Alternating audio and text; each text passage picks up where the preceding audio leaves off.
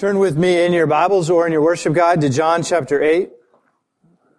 We're finishing the chapter this morning, and we'll start in verse 31. If you're able, I'll ask you to stand with me for the reading of God's Word.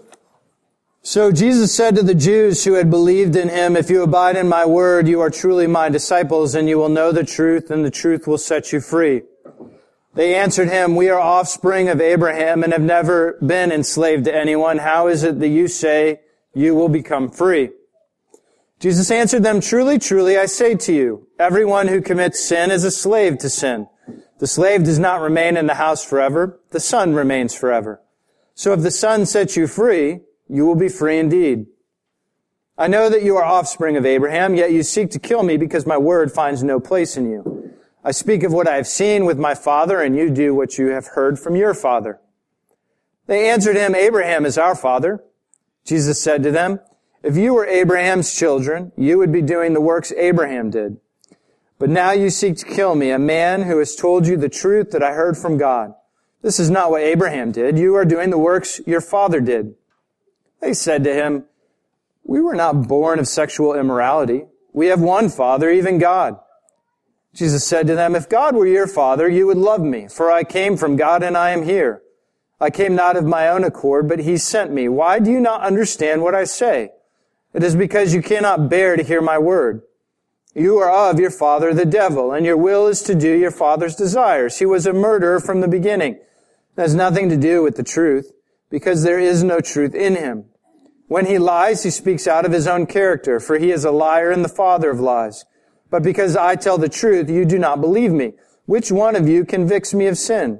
If I tell the truth, why do you not believe me? Whoever is of God hears the words of God. The reason why you do not hear them is that you are not of God." The Jews answered him, "Are we not right in saying that you are a Samaritan and have a demon?" Jesus answered, "I do not have a demon, but I honor my Father and you dishonor me. Yet I do not seek my own glory. There is one who seeks it, and he is the judge. Truly, truly, I say to you, if anyone keeps my word, he will never see death." The Jews said to him, "Now we know that you have a demon.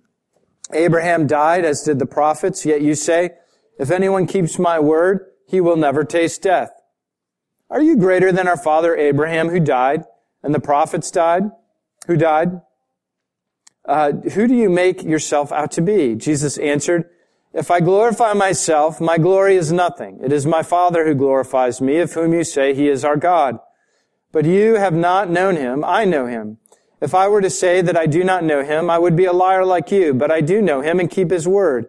Your father Abraham rejoiced that he would see my day.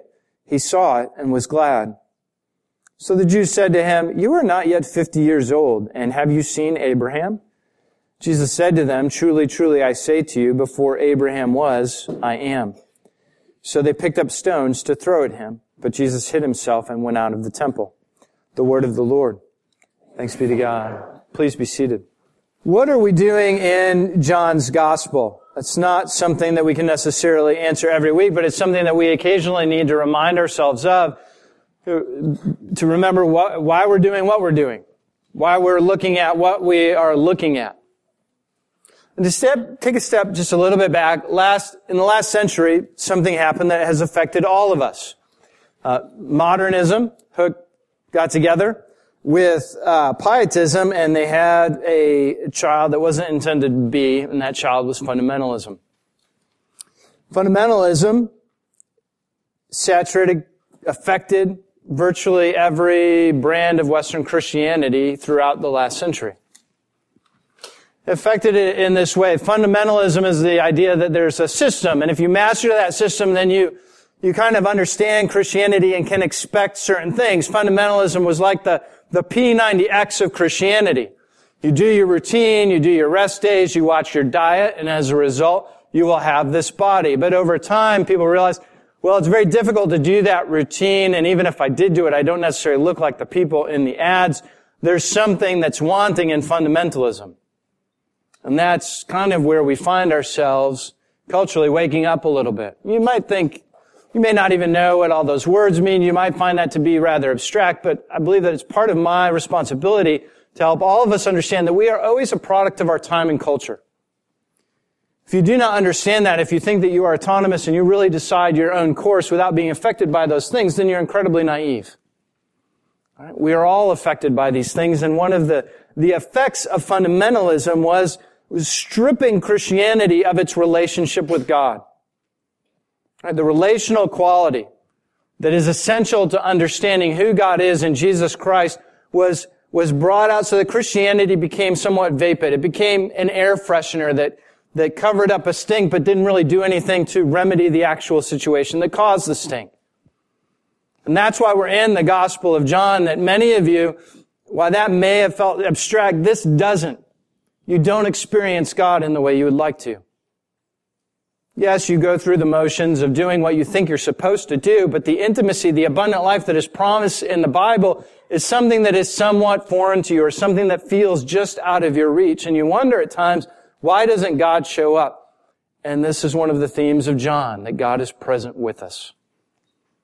Is He? And in what way? These are the questions that we're asking as we proceed through the Gospel of John. And in today's passage, we see that Jesus is present with us in truth. He is present with us as we experience His freedom, okay? Well, what does it mean to experience His freedom? That's what we're going to wrestle with today. That's what the Jews were wrestling with in His day. And in some ways, we'll see that not much has changed. In other ways, we'll see, hopefully, some things have changed very dramatically. It's really interesting as we're going to just track the course of the conversation as it unfolds. But even as we begin to track that conversation, the issue at hand is Jesus promises that this truth, that this relationship with Him, abiding in His Word and being His disciple, will set you free. Freedom is something that, even as we started in the children's lesson, it's something that we wrestle with. What really is freedom? How do we experience it? Is freedom having the ability to do what you want to do? Well, what happens when you find yourself doing what you want to do, but you don't really want to do that? That's a problem for freedom, or being trapped in some capacity. In fact, the more we think about freedom, the more complicated it becomes. A good example is the story of Elena Frangidis. Elena is an 18-year-old in Florida. She has grown up in Tarpon Springs and lives in an 8-bedroom house in a gated community, has grown up with every resource afforded to her, and this past year became Miss Teen USA, a for-profit beauty pageant, in which she became the winner. And as part of winning that beauty pageant, she became the representative for the year. You know, you have to do the tour after winning the pageant. And one of her stops was a camp in Florida called Nini Hasi. It's the oldest camp for troubled girls in the United States, established sometime in the 50s or 60s. And it's a very serious wilderness camp. You have to hike in 2 or 3 miles to the camp. You sleep under the stars, and you, of course, there's no internet, there's no phone, there's no television. You are utterly disconnected. If you have to use the restroom, you use a bucket in the night. And they take your shoes, the counselors take your shoes at night so that you can't run away and try to flee the camp. So this is one of the visits for an afternoon for Elena after she's won Miss Teen USA. And she has such a remarkable time that she arranges to come back and actually spend a night with the girls. Now, at the outset, you might think that Elena really is free. She is the one who's grown up with great resource. She's Miss Teen USA. She's headed off to college and to an aspiring career. And these girls who are already at the camp are at the camp because they've suffered dramatically. They've grown up in difficult homes or no home at all and have very difficult lives, and that's why they're at the camp. And marked that most of their risks were seriously marked up as a result of the trauma that they had experienced in their efforts to deal with that. But as you read about Elena's stay at the camp, you begin to notice some interesting observations or experiences that she has. She sees girls fighting and bickering, and the counselor goes in and they spend a long time talking through their disagreement. Well, Elena thinks to herself, you know, that's kind of neat. My family never does that. We just argue, but then we don't talk it through. There's no resolution. There never has been. And she goes on, she realizes that she's having a good time, but she doesn't have any makeup. She's not even worried about the way that she looks. She's actually just enjoying herself being goofy and having fun with these girls, and then realizes, oh, these girls are loving me for who I am rather than what I'm doing, which is very unlike all my other relationships that I have in my life. And it goes on, she's talking with another girl at the camp, and the girl asks about her father, and she said, I don't really know him. My mother encouraged me to drop his name this year, which I just did. My parents, in the course of their divorce, have been to court 160 times. And so the girl she's talking to, who is there because she was beaten up by her cocaine dealer, said, that must be really hard. As the story goes on, as you enter the story, you would think, well, obviously Elena is the one who is free, and the girls at the camp are the ones who are not free. And as you get to the story and go through, you begin to think, oh, I wonder really what the story is here. And the author described the night that Elena was relating to her in this way. Long after everyone else fell asleep, Elena lay staring at the dark, listening to insects and an owl, wind ruffling the branches. Deep in the woods, under constant guard, with no chance of getting away, she felt free. Freedom is something that sometimes surprises us, that's elusive, that we don't necessarily understand. Are you free? Do you really know what that means in the way that Jesus holds it out to those who are listening to him? Abide in my words. I reveal truth. I will set you free, and if the Son sets you free, you will be free indeed. Do you know what that means? The Jews didn't, and we're actually going to look at their 3 objections to Jesus. In the course of the conversation, they start by saying, we don't need your freedom, number 1. Number 2, they say, we don't need your righteousness. And number 3, they say, we don't need your truth.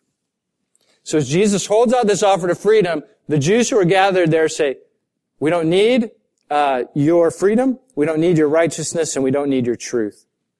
So first, we don't need your freedom. In verse 31, look at the text with me. Jesus offers truth that sets one free. In verse 33, the response of the Jews to this offer is, we are offspring of Abraham and have never been enslaved by anyone. How is it that you say you will become free? Do you see what's happening here? Jesus has offered freedom in a spiritual sense. The Jews have heard it in a political and physical sense.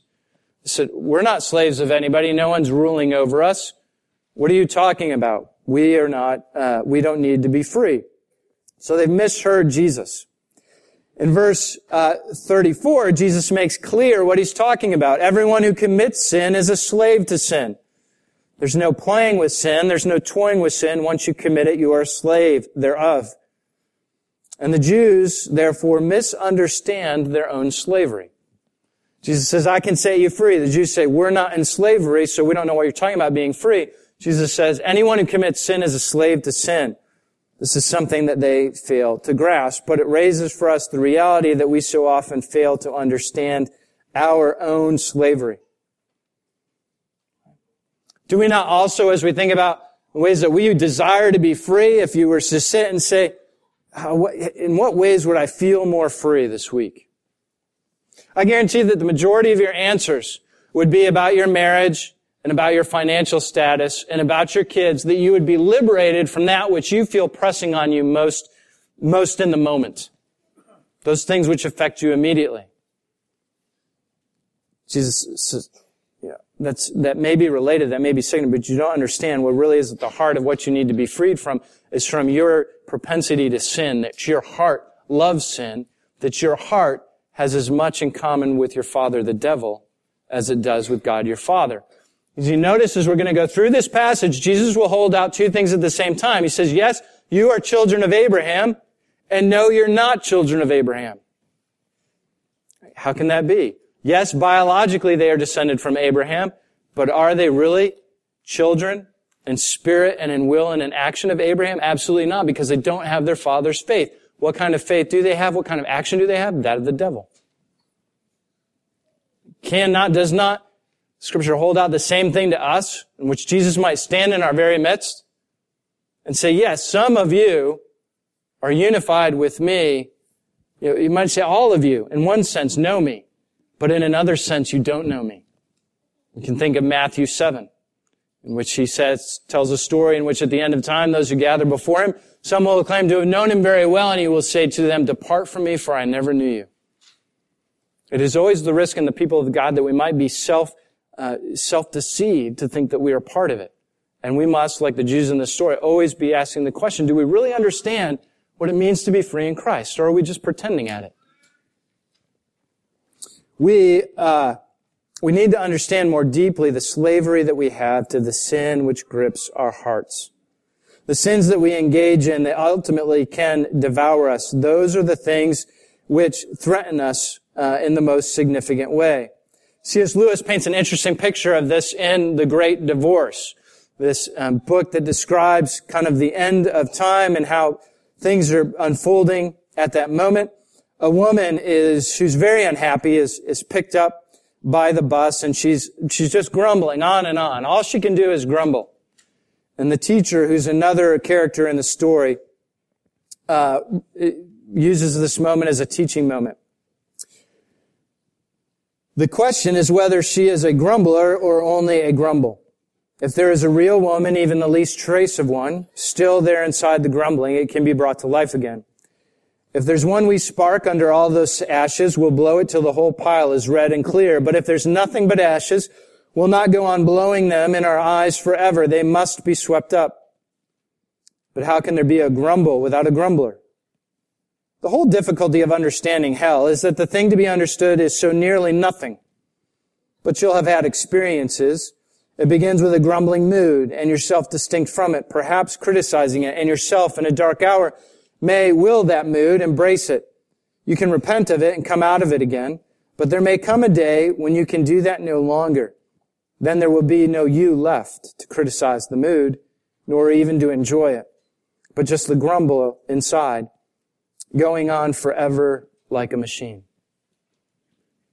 What a wondrous picture of the nature of sin and the bondage of slavery that results from that sin. They're looking at a woman who is just complaining on this bus that picks her up, and the teacher responding to, what's going on here and what's the spirit of this woman, says, yes, she started one day simply grumbling. But she kept grumbling. She didn't repent of it. And each day she grumbled a little bit more. And so the question is that eventually that sin will consume her very humanity so that there's nothing actually left of her, but only the grumble itself that will go on for eternity. Now, it may not be grumbling for you. It may not be envy, but what are the sins in your life that you feel like you might taste a little bit of slavery when you think about them? You engage them, you do them, and you feel like it robs you of a little bit of your humanity, and you end up back there more than you would like. And you know that if you continue down that road, ultimately it will consume you. This is the slavery that Jesus speaks of. This is the slavery of which we need to be set free. The Jews can't hear it. They say, we're children of Abraham. We're not slaves to anyone. We don't need your freedom, Jesus. Indeed, they need it desperately as we do. And so the conversation continues to unfold, and after denying the freedom that Jesus offers, they deny that they need his righteousness or his right standing with God. We see this. Look at verse 38. Jesus suggests that the real problem here is one of paternity. In verse 39, the Jews are confident in their father Abraham and the covenant. Right? We're children of Abraham. What do they mean when they say that? What's the big deal? Remember that God entered a covenant with Abraham. He promised him that he would give him land and progeny, and that through his people, as descendants, there would be a great blessing to the nations. So the Jews are saying, we are descendants of Abraham. We're part of that covenant. We are in a good place. Jesus says, no, you only think that you are children of Abraham. You're really not. Now, how can Jesus make that claim to those who clearly biologically are, unquestionably? Well, he lays 3 charges against them. Verse 39, they don't do the works Abraham did. Verse 43, they don't understand what Jesus says. And verse 44, their will is to do the will of their father, the devil. In other words, they have nothing in common with Abraham. They don't value what he valued. They don't pursue God in the way that he pursued God. And instead, what they do, and their inability to hear Jesus actually reveals that they have more in common with their father, the devil. What language? Talking to the very people of God, the people who prided themselves on their relationship with God, and saying, no, you don't know Abraham. You are much more in common with your father, the devil. Would Jesus say that to you?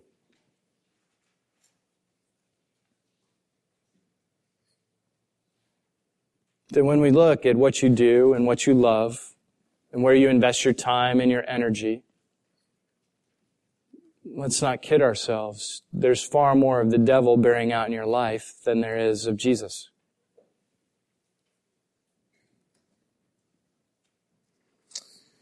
The Jews, again, they don't want to hear what Jesus has to say. They would prefer to understand their right standing with God by virtue of being descendants of Abraham.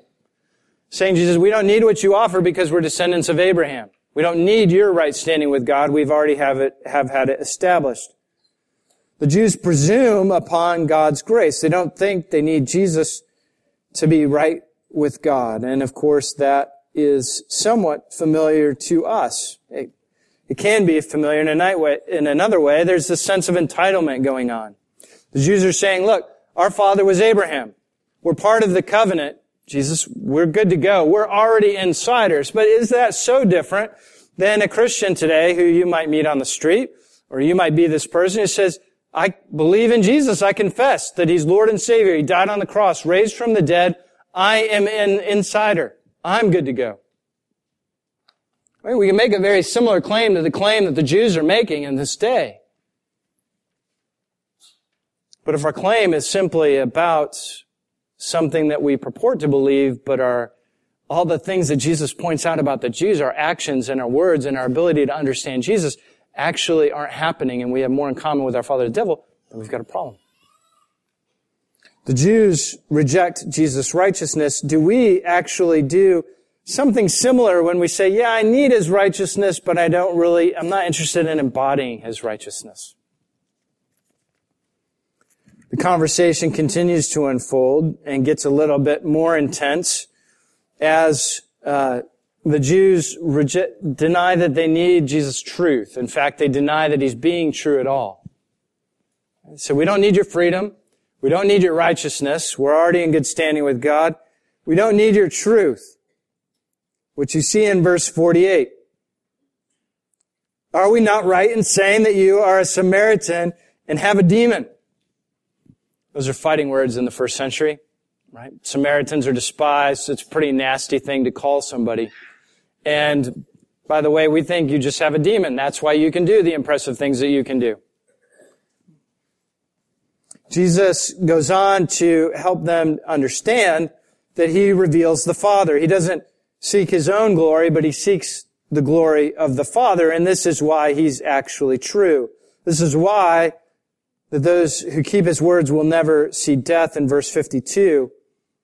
And why in verse 58 He actually reveals, this is the spot in the Gospel of John that we've been pushing forward to, where Jesus will reveal to the people that John's prologue, where John, if you remember back to chapter 1, John says this very lofty things about Jesus, that He existed from eternity with God the Father.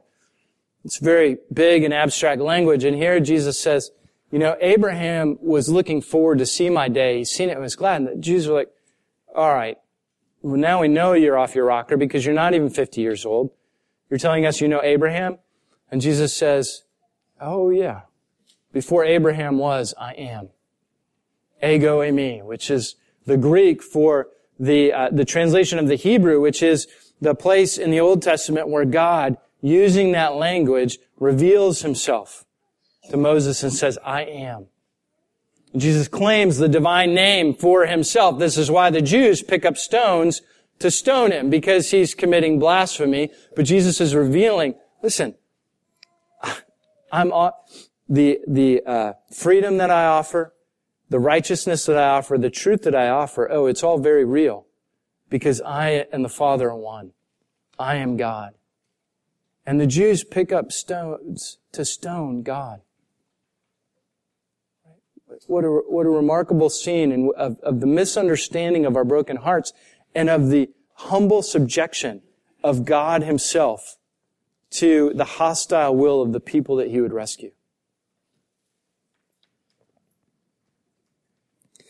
One of the interesting aspects as this all kind of comes to a head at the end of chapter 8 is in verse 56. Jesus says, your father Abraham rejoiced that he would see my day. He saw it and was glad. Isn't it interesting that up until this point, all the Jews have done in their discussion with Jesus is look backward. Yeah, Jesus, we hear what you're offering, but we've got Abraham looking backwards. Abraham. We're his children. We're part of the covenant. And Jesus points out that Abraham has always been looking forward. He looked forward to see my day. He's seen it. He's rejoiced and has been glad. It's a reminder to us that there is a danger. It's very similar to the danger of the covenant people of God in our passage today, which is that we can be prone to look backward rather than forward. And what do I mean by that? I mean that we can say to ourselves, oh, I'm really in a very good spot. I'm okay because I look back to the work of Jesus. And I know that because of his death and resurrection, I'm in good standing with him. And so I'm just going to focus on what I'm going to focus on in the here and now. It doesn't really matter because I'm looking backward and I understand that God's grace has been unleashed and I'm confident in that grace. But that's exactly what the Jews are saying in this passage. God's grace has been unleashed in Abraham. We're part of Abraham's family. We're okay.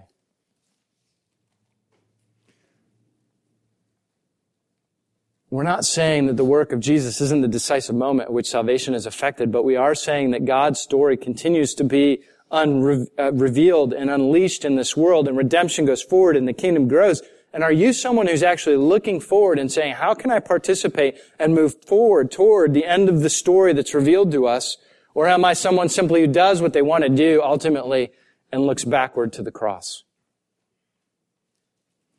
If you find yourself not one that's looking forward and you can't point to aspects of your life that are actually informed by the picture at the end of the story, then why are you any different than the Jews in John 8? What does it mean to be freed by God who offers righteousness, truth, freedom?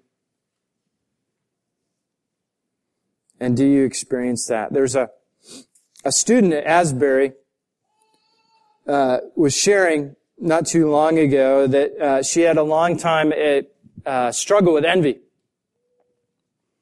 She found herself to be very jealous, very intent on hating people who did better than her, very intent on celebrating their failures. And she described how, in her mind, Jesus had taken her to her house. She's describing how she's been liberated by Jesus from the sin of envy. So she describes how, in her mind, Jesus had taken her to her house and to the room in which she had locked up everyone she envied. It was packed with all her family and friends, and she testified that when Jesus helped her open the door, the people streamed out. They were free. But she simultaneously understood that it was she who had been freed. You see, for her, just picking out one sin, the sin of envy, she's struggling with the sin of envy, and then she experiences freedom in Jesus. How does that happen? Well, she realized if Jesus is God, and he offers me freedom and righteousness and truth, what am I envious of? I'm completely free and forgiven in him. My sin is defeated. I'm in right standing with God so that I will be with him eternally, and I have access to all truth in Christ. Why am I envious of these other things? And in that, she doesn't describe it, but what she's essentially doing is, I'm going to be oriented not by the stories around me and looking back, but looking forward to the unveiling of the kingdom. And I can set all these people free. And in setting these people free, I realize that I've been set free. That I'm no longer in bondage to this sin. And if the Son sets you free, you will be free indeed. Let's pray. Our Lord Jesus, we praise you this morning and thank you that you have set us free. You have brought freedom and righteousness and truth. We ask your forgiveness, Lord, for the ways in which we have denied you, or the ways in which we have considered this in an entitled fashion, and not really been set free, but instead are in places of constantly manufacturing our own truth and freedom and righteousness in ways that we hope will fill us up and instead increase our bondage tenfold. So we pray that we would know your freedom all the more, that we would be liberated. Father, we recognize that this morning we are gathered, there are many of us who do not know your freedom. We know bondage. We know the oppression of the slavery to sin. And I ask in your mercy and in your grace, and because you are truth, that you would reveal that truth, and you would be a liberator this morning, and you would increasingly set us free. We ask this in Christ's name. Amen.